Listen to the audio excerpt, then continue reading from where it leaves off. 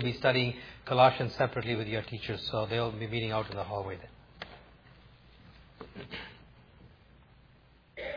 Let's pray together and prepare our hearts for His Word.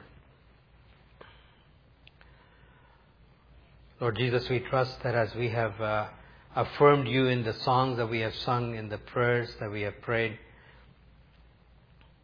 as we have recited what Your Word tells us about Your greatness and Your beauty, that You have been pleased to receive our praises. And therefore we ask, O God, in Jesus' name, that this place has become an environment in which none of the forces of darkness can remain. And so we would very specifically, having drawn near to You, resist the enemy.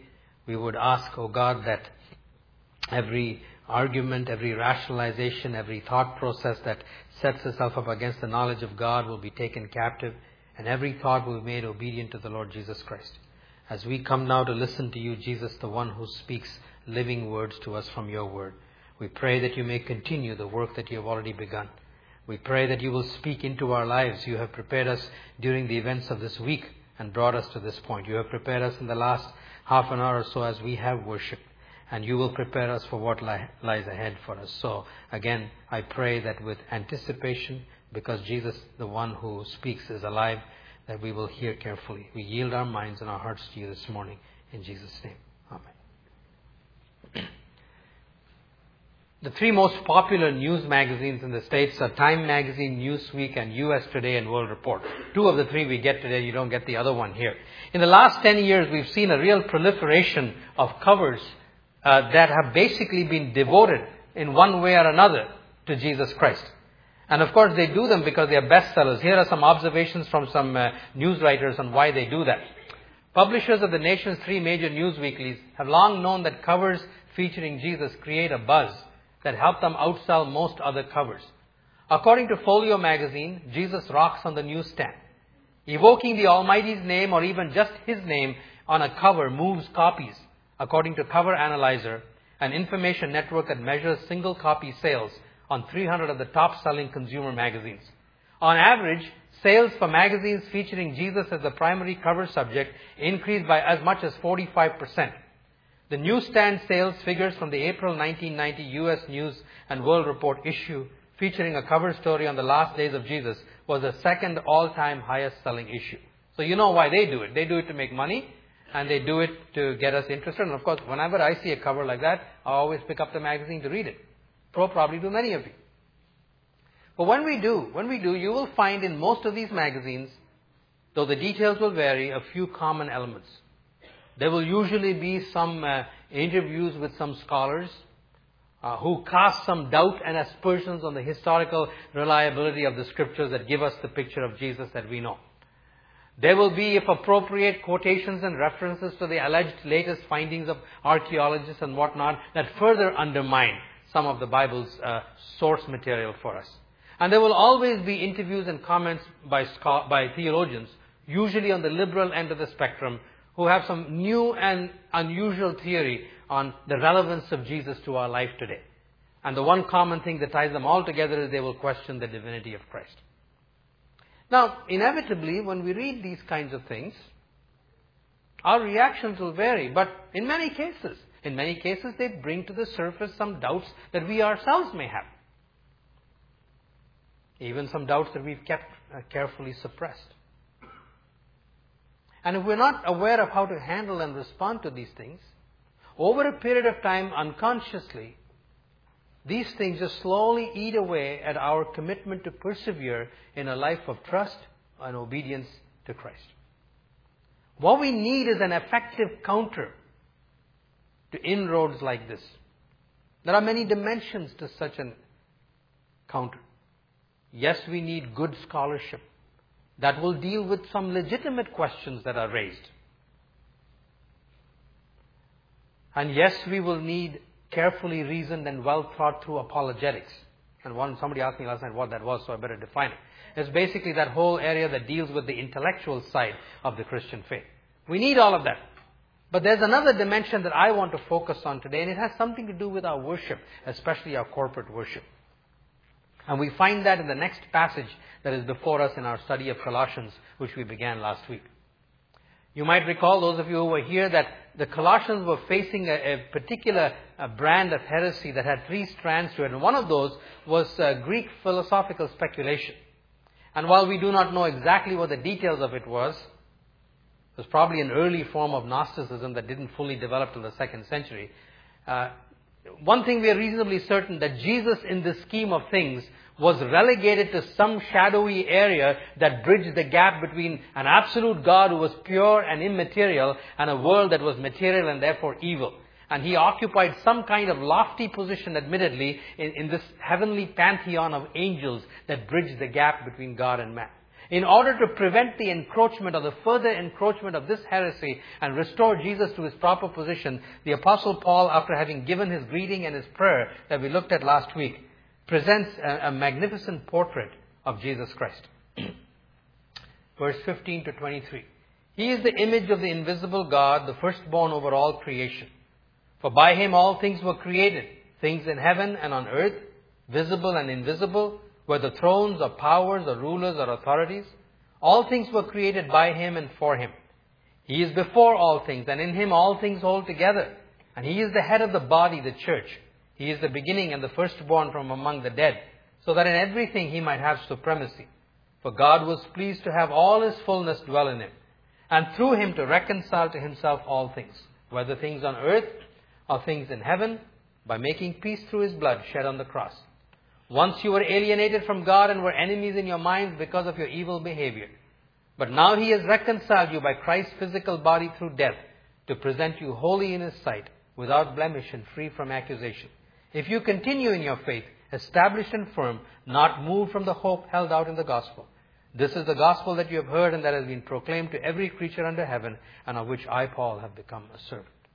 As I mentioned to you last week, every single phrase, especially in a statement like this, is absolutely critical. And so I want to invite you to pay attention and follow me as I take you through phrase by phrase this section. Not because I'm speaking, or not because the sermon is brilliant, but because the theme, which is Jesus Christ, warrants that kind of attention. And more than that, because the stakes are incredibly high, because he finishes by saying, if these things are true, if you continue in your faith, established and firm, not moved from the hope that is held out. So in some way, our perseverance in the faith is very closely linked to our being grasped by these magnificent assertions that Paul makes about Jesus. Now, let me just take you them through one phrase at a time. First of all, he says, he is the image of the invisible God, the firstborn over all creation. In history, both ancient and modern, this verse has actually been used as fuel for a significant heresy. One of the damaging heresies in the early church was known as Arianism, which claimed and taught that Jesus was not God. Jesus was man, but he occupied a lofty position, even the loftiest position in creation, but he was a created being. And of course, we have the modern day equivalent of that in the Jehovah's Witnesses cult, which also denies the deity of Jesus and claims, and they draw their teaching from this statement, firstborn over all creation. Well, it says in the Bible that Jesus was the firstborn. So he was first, but he was born. Therefore, he was created like everybody else. So we need to understand what Paul was really saying in this verse, and why those kinds of deductions, both Arianism in the 4th century and modern day cults, are completely wrong in understanding this verse this way. First of all, let's take the phrase image of God. Well, one obvious background to that is Genesis chapter 1, when God made human beings in his own image. And so that was part of the argument of the assumption that must also imply that Jesus was created. But that's not the only background to the phrase image of God. Probably more likely to the Colossians, especially with the Greek background that they had. The writings of Philo, a Jewish philosopher. In his speculative writings, he wrestled with this idea of how the absolute God, who was unknowable and invisible, how would this God manifest himself? How would he show or reveal himself? And as he continued his speculations, he introduced a play around an idea called logos, which in the Greek is simply the word for word. And in Philo's concept, this supreme God manifested himself as the logos. Only in Philo's thinking, the logos was itself still invisible. It was more an idea. And by grasping this idea of the Logos, we could somehow get a little bit closer to understanding this supreme God. Now you say, what does that have to do with this text? Simply this, that Philo also referred to this Logos as the image of God. In other words, when Paul was writing to a people who had this kind of a background, and he said Jesus was the image of the invisible God, it was not a reference back to Genesis 1, but more likely a reference to this idea. And what Paul is saying was, hey, listen, you got it wrong. When this unknowable or this infinite supreme God manifested himself, it wasn't in some idea called Logos, it was in the person of Jesus Christ himself. He is the exact image of the invisible God. Now, what about the word firstborn? Same thing. Firstborn does not mean, in this case, first in temporal sequence, like we might say, or like I might say, Rebecca is the firstborn of our 4 grandchildren. Philo also referred in his writings to this concept of Logos, not only as the image of God, but also as the firstborn. And so there was that antecedent for the use of the word firstborn. That firstborn in this kind of Greek philosophy referred not to priority in time, but priority in rank and in essence. Added to that is how the Old Testament uses the word to refer to Messiah. Psalm 89:27 says, I will also appoint him my firstborn, the most exalted of the kings of the earth. Not meaning that this king was the first in time, but rather supreme in rank. And so when you put all of these things together, the Philo's use of the word image of God to refer to this Logos, his reference to that Logos as firstborn, and Hebrew scriptures specifically referring to the coming Messiah as the firstborn, it is not talking at all about Jesus as being created and first in sequence. It is affirming the supremacy and rank of Jesus Christ over everything. He is therefore prior over creation, and he is over all of creation. Now, if there's any doubt at all, verse 16 completely removes that. For he goes on in verse 16 in the next statement, and he says, for by him, by this Jesus, all things were created. Things in heaven and on earth, visible and invisible, whether thrones or powers and rulers or authorities, all things were created by him and for him. Now right away, this makes a huge distinction between the creature and the creation. Created beings cannot create. Only the uncreated can create. So he says, far from Jesus being a part of creation, he is the one through whom all creation came into being. And when he specifically says visible and invisible in heaven and on earth, thrones, powers, rulers and authorities, you can see the relevance to the Colossian heresy, where they were being taught speculatively that Jesus belonged in some series of emanations of created beings, somewhere in the angelic realm. He says, no, Jesus created them all. Whoever they are, wherever they are, visible, invisible, Jesus created all of them. He's not part of them. He is supreme Lord over all of them. And then it goes on to say something else. He says, all things were not only created by him, but all things were created for him as well. In other words, Jesus was not only at the beginning, all of creation and history is moving towards an end goal, which is the glorification of this Jesus. And one man put it very well in these simple words. He says, this created universe is moving towards an ultimate goal. It is not a meaningless mass of happenstance, but the moving of a sovereign God in the affairs of man, pointing us towards an inevitable conclusion that all mankind shall bow before him and declare Jesus as Lord. All that exists is created by him and exists for the purpose of giving honor and glory to him, and will do so one day. So that's verse 16. Now he comes to verse 17. He is before all things, and in him all things hold together. He's not only at the beginning, he's not at the end, he's over it throughout the middle, throughout the entire process. Now let me give you a couple of illustrations, both at the macro end and the micro end of the spectrum. Several years ago, NASA sent out an unmanned spaceship known as Voyager, I think it was. I forget which planet was, one of those distant ones that hurtling through space for 12 years, covering over 2 billion miles, I think. It was only 4 minutes late. I can't make it in that time sometimes from the parsonage over here. But here's the thing. That's not just an amazing testimony to man's ingenuity. The only reason they can even achieve something like that is because the whole planetary system moves in an absolutely predictable order and doesn't vary an iota over such long periods of time. Who keeps all of these things moving? Who keeps them all together? He says Jesus does. Oh, there are astronomical explanations for it, he said.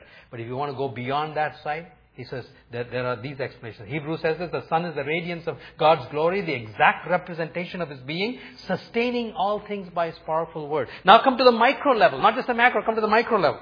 One of the earliest lessons we learned in physics, and those of you who are physicists by profession, please pardon my inexactitude. I've forgotten all of that in the last 25 years. But I remember this enough, my first lesson in physics, that charged particles, similar particles repel and oppositely charged particles attract. So a positive and a negatively charged particle attract each other. But two positively charged particles or two negatively charged particles repel. Yet when it comes to the nucleus of the atom, we have an amazing thing where a whole bunch of positive things called protons are all clumped together so close. The question, how come they're not flying apart?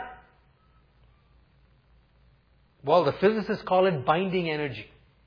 And at least when I studied physics 35 years ago, they said we don't know what keeps it all together. Colossians tells us, let me tell you, it is in Him that all things hold together.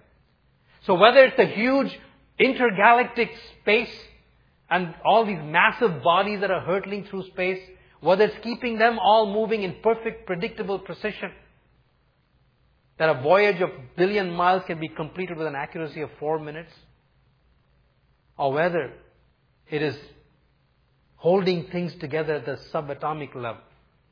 He says it is in Jesus all things hold together. But as I thought about it, there's something even more remarkable. Think with me for a moment about Jesus on the cross. What held Jesus to the cross? It was nails that were driven through His body onto the piece of wood. But please don't stop there. Please ask yourself what held the nails together. Please ask yourself what held the wood together. Please ask yourself what held the muscles and the hands of the soldiers who were driving those nails into His body together. Amazingly, the answer of Colossians is Jesus did. He held together the nails and the wood that held Him to the cross. That's when our intellect completely has to take departure and we bow in silence before God and worship Him. In Him, all things hold together. More of the cross in a few minutes. And then in verse 18, he says, not only is He head of creation, He's head of new creation. And He is the head of the body, the church. He is the beginning and the firstborn from among the dead. Now this time He reintroduces the word firstborn, and this time it does have time connotations. No, Jesus was not the firstborn in the sense that He was the firstborn of created beings. We've already seen that that was a title of supremacy and lordship over creation. But in His resurrection from the dead, He was firstborn from the dead. Before that, other people had been raised. Lazarus had been raised from the dead, but that was not a resurrection. That was a resuscitation. They simply went back to the same old decaying life that they had before, and they would die again. Lazarus would die. When Elisha raised up the widow's little son, he would die again. But when Jesus rose from the dead, that was not resuscitation. That was resurrection. That was a raising up to a whole new kind of life that did not know any decay. And guess what? He's not alone in it anymore. Because all of us who have committed our lives to the Lord Jesus Christ and have been joined together with Him in His death and in His resurrection are going to be raised that way to newness of life. And therefore, in that sense, He has become the firstborn in time as well. But He also remains firstborn in priority and rank because He is head over the whole church.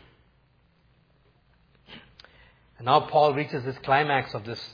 In all of these, he says the grand climax of all of this is what? So that in everything He might have the supremacy. For God was pleased to have all His fullness dwell in Him.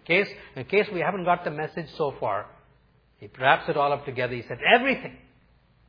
Supreme Lord over creation, at the beginning of it, in the middle of it, at the end of it. Supreme Lord over new creation. And everything that God is, Jesus is. So that in everything He might have the supremacy, for God was pleased to have all His fullness dwelt within Him.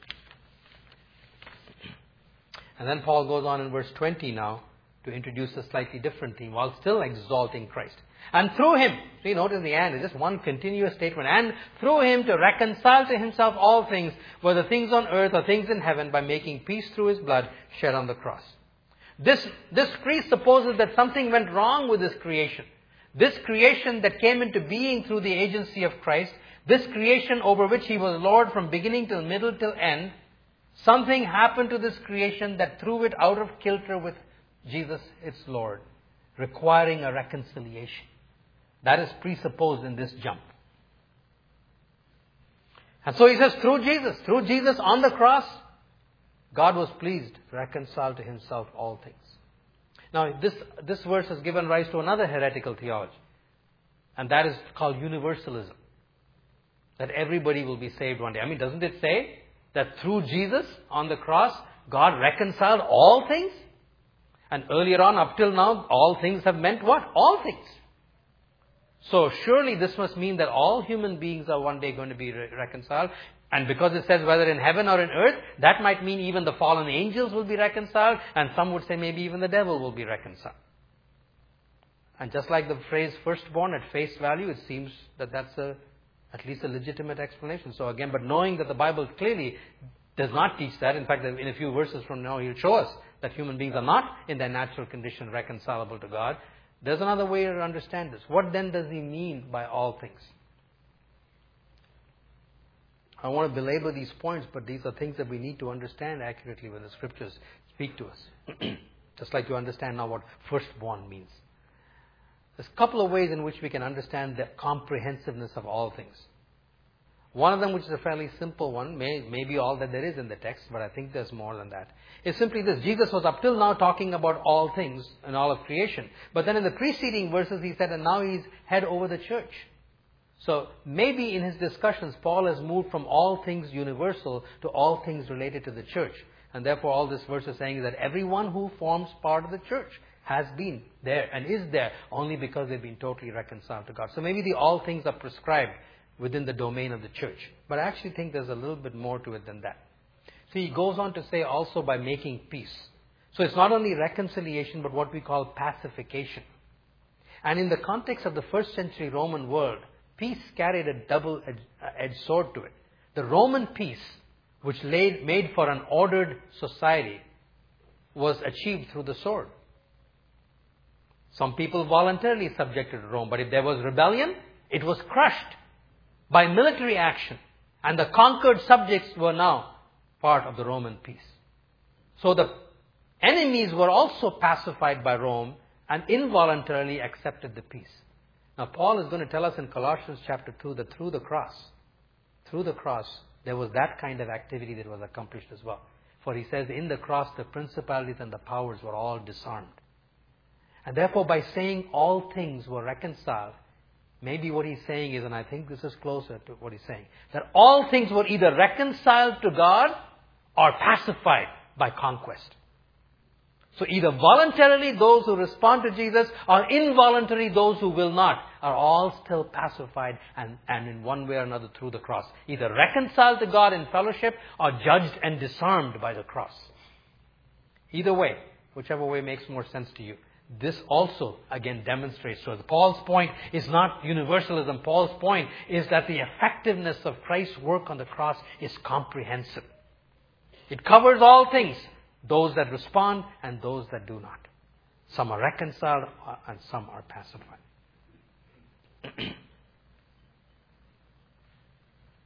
And now Paul takes this amazing statement about Jesus from verses 15 to 20.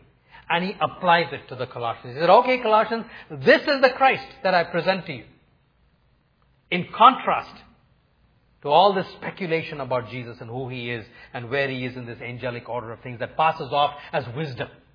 He said, this is true spiritual wisdom and understanding. And you, what does that mean for you? He says, and you, Colossians. In the text it says, once you were, but in the Greek it is emphatically, and you. Let me come to you, Colossians. Let me come to you, Rexdale Alliance Church. And he says three things about them. He says, once you were alienated from God. You were aliens. In other words, you were strangers. You were not part of this community. In our natural condition, we are not part of the church of Jesus Christ. We are aliens. We are strangers. We are separated from this community of beings who are going to share in the resurrection life. We are not part of that group over which Jesus is head. We are not part of the brotherhood of the firstborn. Not only that, he says, you were alienated from God because you were enemies in your mind.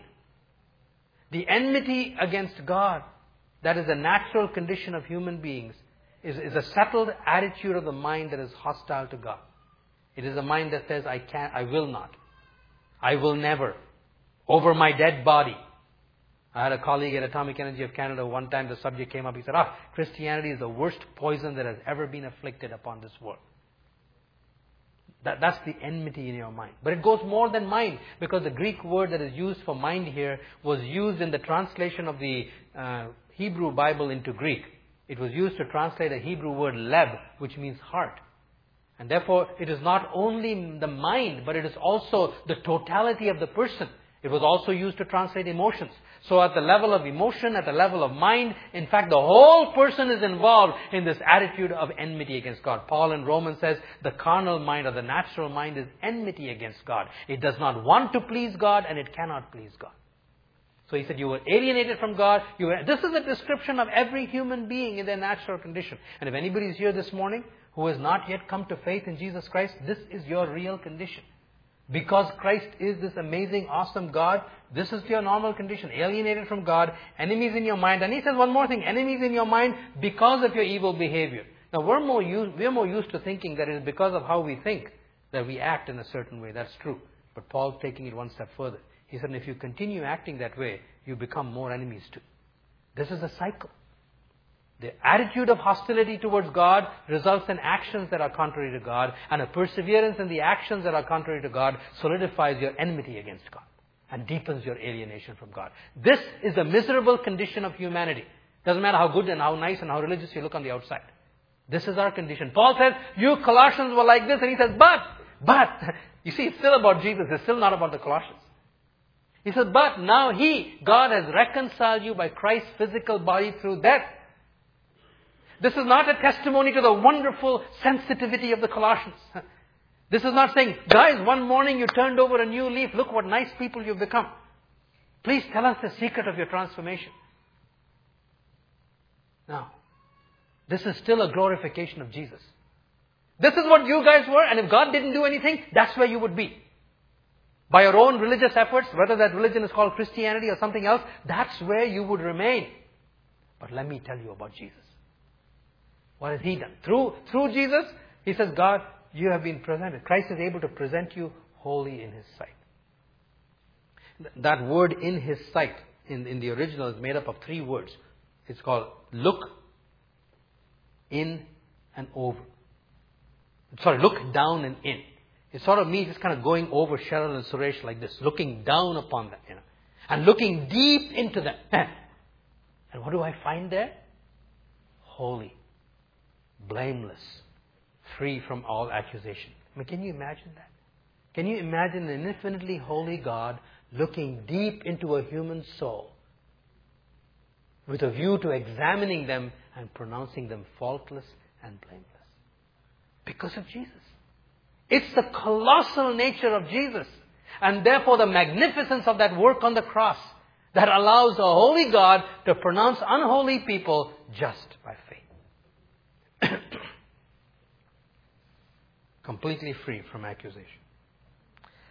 And then Paul concludes in verse 23 with these words. All this is true. He says, if you continue in your faith, established and firm, not moved from the hope held out in the gospel. Now, what is that if doing there? For some people, we think that if, that's just like any other religion. We got to earn this before God. All this is true if we do this. No. In the New Testament, every time this if comes, and I won't bore you with all the grammatical distinctions in it, but the essence of it is not condition, but demonstration of reality. What Paul is saying is, people who were once alienated and have now been reconciled to God, they live this way. Your perseverance is a demonstration of your reconciliation. And he amplifies it. What does continuance in the faith look like? Established and firm. Think of a house. When a house is built, first of all, it has to have good foundations and then have a good superstructure. If it doesn't have any foundations, it's going to crumble. If it doesn't have any good superstructure, the wolf will blow it away. It needs to be firm at both levels. Deep down and on the surface. And he says that's what a faith, an established faith is like. There are strong foundations that go deep. And in the next chapter he'll be amplifying that. And then the superstructure also is firm and not shaky. And he says you will not be moved from the hope. And Paul has already talked about the hope 3 times in chapter 1. Remember last week we learned the love for the saints comes from the hope that is stored up for them in heaven. We learned last week that we have been qualified to share in the inheritance of the saints. And today He's telling us that all of creation is moving towards that grand and glorious hope when Jesus will be receiving the glory that He deserves, and you and I will be part of that. He says those who are persevering will not be moved from that hope, no matter how many magazines try to tell them something different.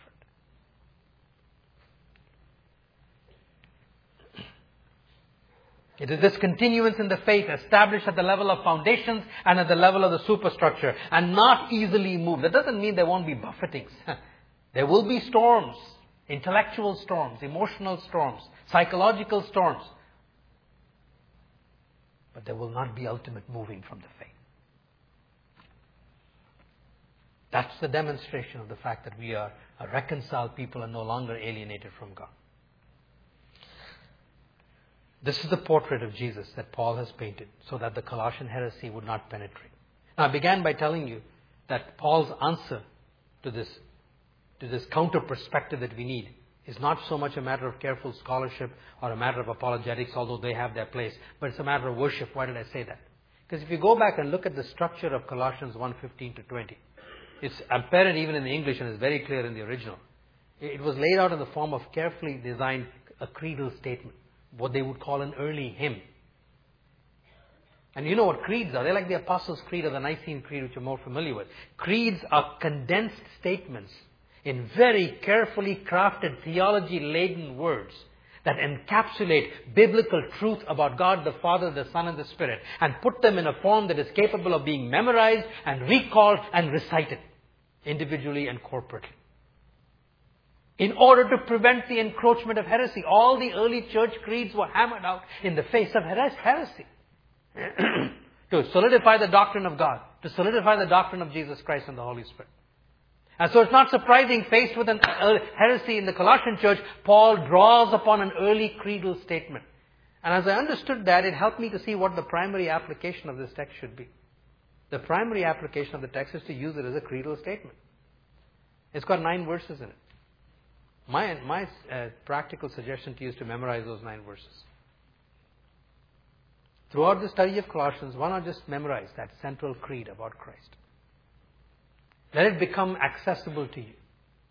And then when you pick up a Newsweek magazine and read the writings of the scholars, then when David Suzuki writes a column, or when Tom Harper begins his speculations, or someone thrusts the Da Vinci Code into your hand, you might be able to say to them, I'm not a scholar. I'm not an archaeologist. I'm not an apologist. But let me tell you something. Let me tell you something about Jesus. He is the image of the invisible God. He is the firstborn over all creation. All things were created by Him and in Him, whether thrones or powers or rulers or authorities. Things in heaven and on earth, visible or invisible. All things were created by Him and for Him. And He is before all things, and in Him all things hold together. And He is the head of the body, the church, the firstborn from the dead.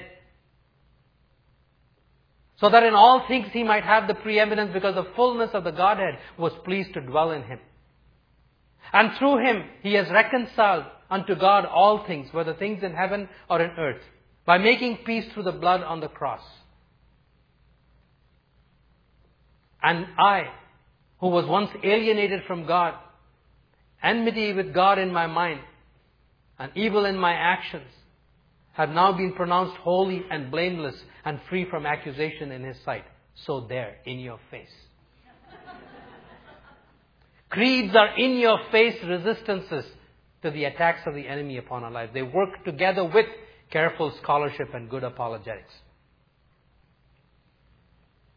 And then rise from those kind of encounters to say, I'm going to do what Paul did. I'm going to continue to live out my faith.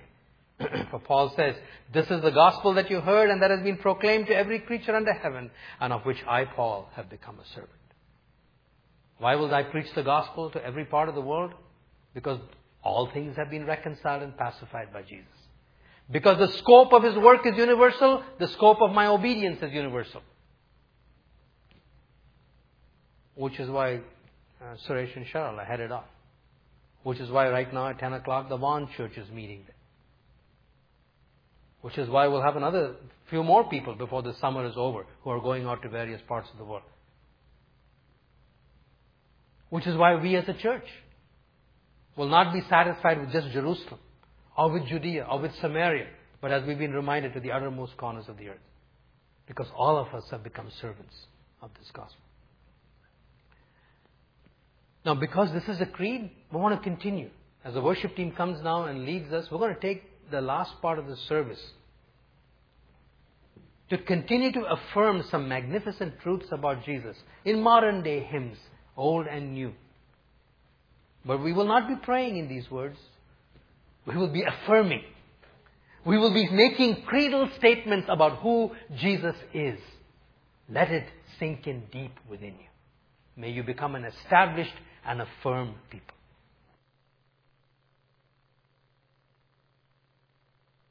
And if you want to add to the memorizing of those verses in Colossians, the 4 verses of this song, the two of them together will put a powerful creedal confession in your hand to use morning, noon, and night whenever you need it. As I was thinking about the benediction, I went back to this creed and saw how every single statement there about Christ spoke to some part of the human condition. And so I just simply want to use those observations to bless you today. You want to just put that one back on for a second? For those of you who may have lost sight of God today, may you know Jesus Christ, the manifestation of God. May He reveal God afresh to you. For those who feel overwhelmed by the natural disasters that plague this world of ours, may you remember that all of creation is moving towards an end. May Christ harness the chaos of creation in your life. When external stresses or internal chaos threatens to pull you apart, may you know Jesus Christ as the one who holds everything together. When you feel damaged by your own sin, may He know you as the one who resurrects you and is the author of new creation as well. When you feel empty, may you know Him who is the fullness of God, and in whom all the fullness of God dwells, and may that dwell in you. When you feel alienated from God because of your sin, may you know Christ, the one who has reconciled you to the Father. When you feel powerless in the face of external power structures, both human and demonic, may you know Him who on the cross has pacified even them as well. And when the enemy of your soul accuses you, may you know Christ, presenting you blameless and without spot to the Father. And when you feel like giving up, may you know that there is a global cause and a Christ that has to be proclaimed to the nations of the world. Go in Jesus' name.